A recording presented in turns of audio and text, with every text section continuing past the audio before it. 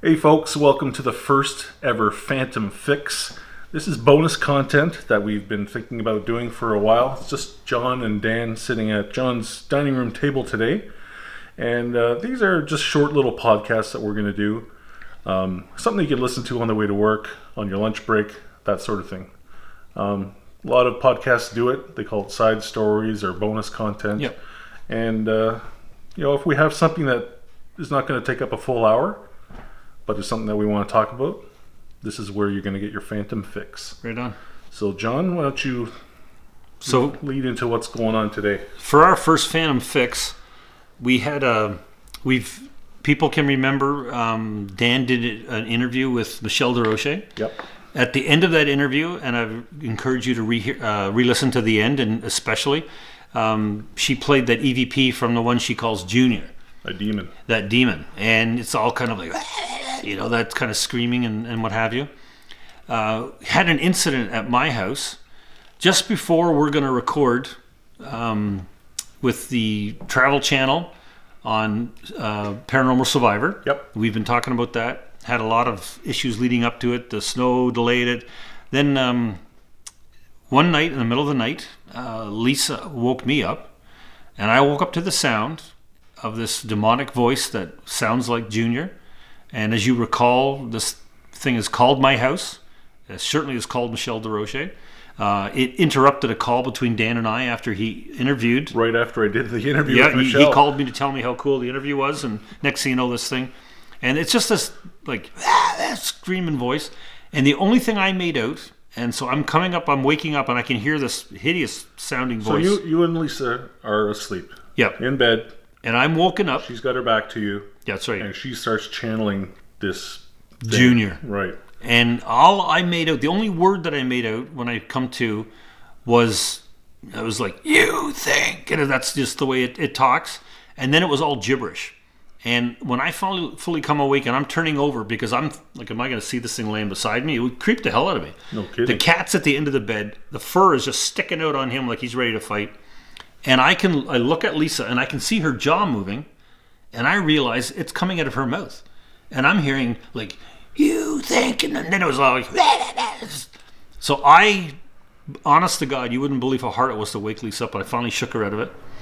Lisa has no recollection of any of this, but she does remember being woken up. Yeah, she remembers having a hideous sleep, and she woke up with a big bruise on her thigh. So when this happened, Dan got a hold of Michelle, Michelle DeRoche. And she kind of began to look at my house and realized that we needed some more help here. Yeah, so I contacted Michelle. And like I said, she's been on the podcast a couple times. She's been on Paranormal Survivor a whole bunch of times, Haunted Case Files. She's a real deal. Yeah, she is the real deal. She travels all over the world to help people. She does it free of charge.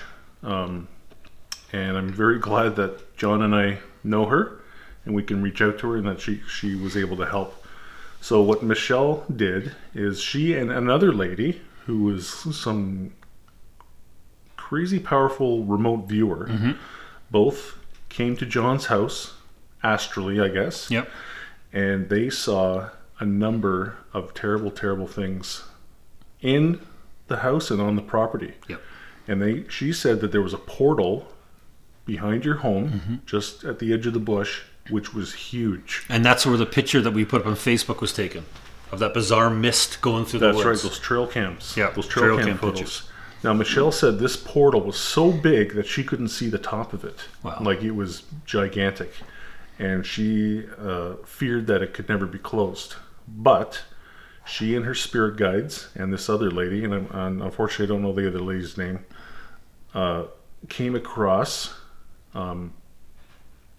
something that she described as almost like a dog-like creature, but it had an extra set of limbs. And it moved so bloody fast, she said it ran up the wall, and they were able to contain it, get rid of it.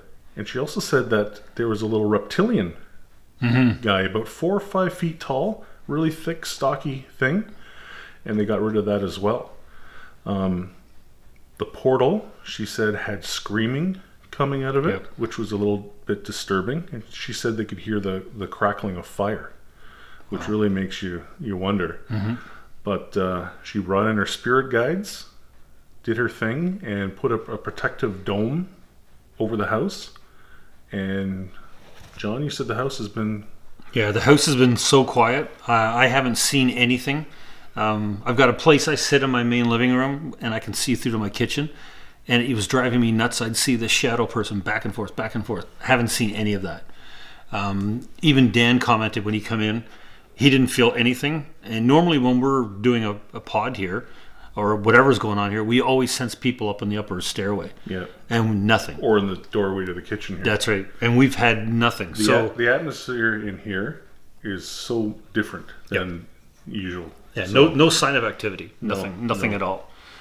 So big thanks to Michelle. When I was talking to her and she explained to me what she found and what she did, and gave me some advice, I said, I guess when I see you, I owe you a few drinks. And she said, yeah, I guess so. More than a few. Yeah, more than a few. Yeah, probably some food with that too, and that sounds totally fair. One of the educational things that was really good for Dan and I was she pointed out that we need to be better when we remote view to shut down the session.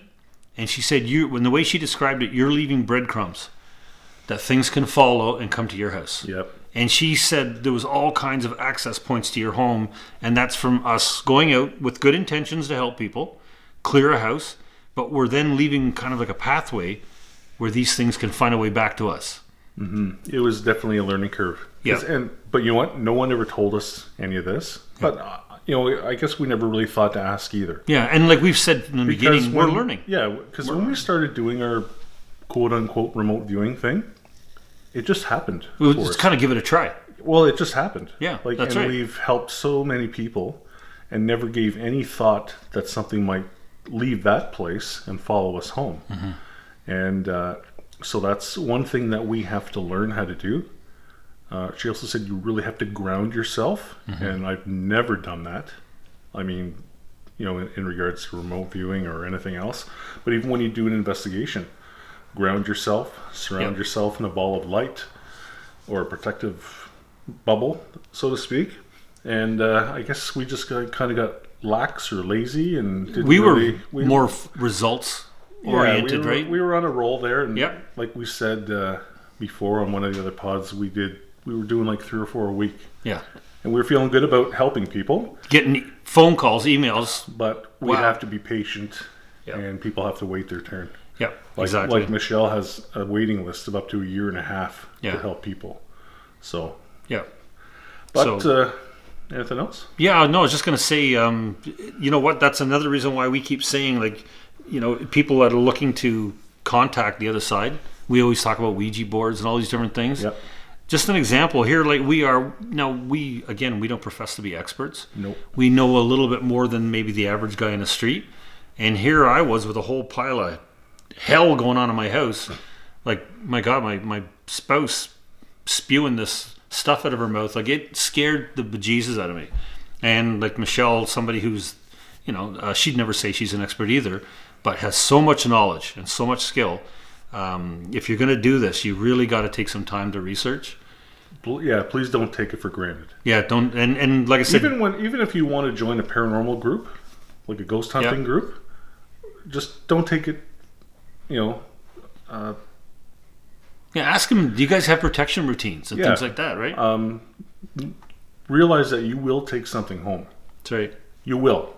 Whether you like it or not. Yeah, and whether you've got great protection or not, something will find a way. Something will find its way into your home, and it might stay, it might leave, but you may not have access. You have to be prepared. Yeah, and you may not have access like we do. So fortunately, to have somebody like Michelle that we can go and kind of say, "Help, help." Yeah.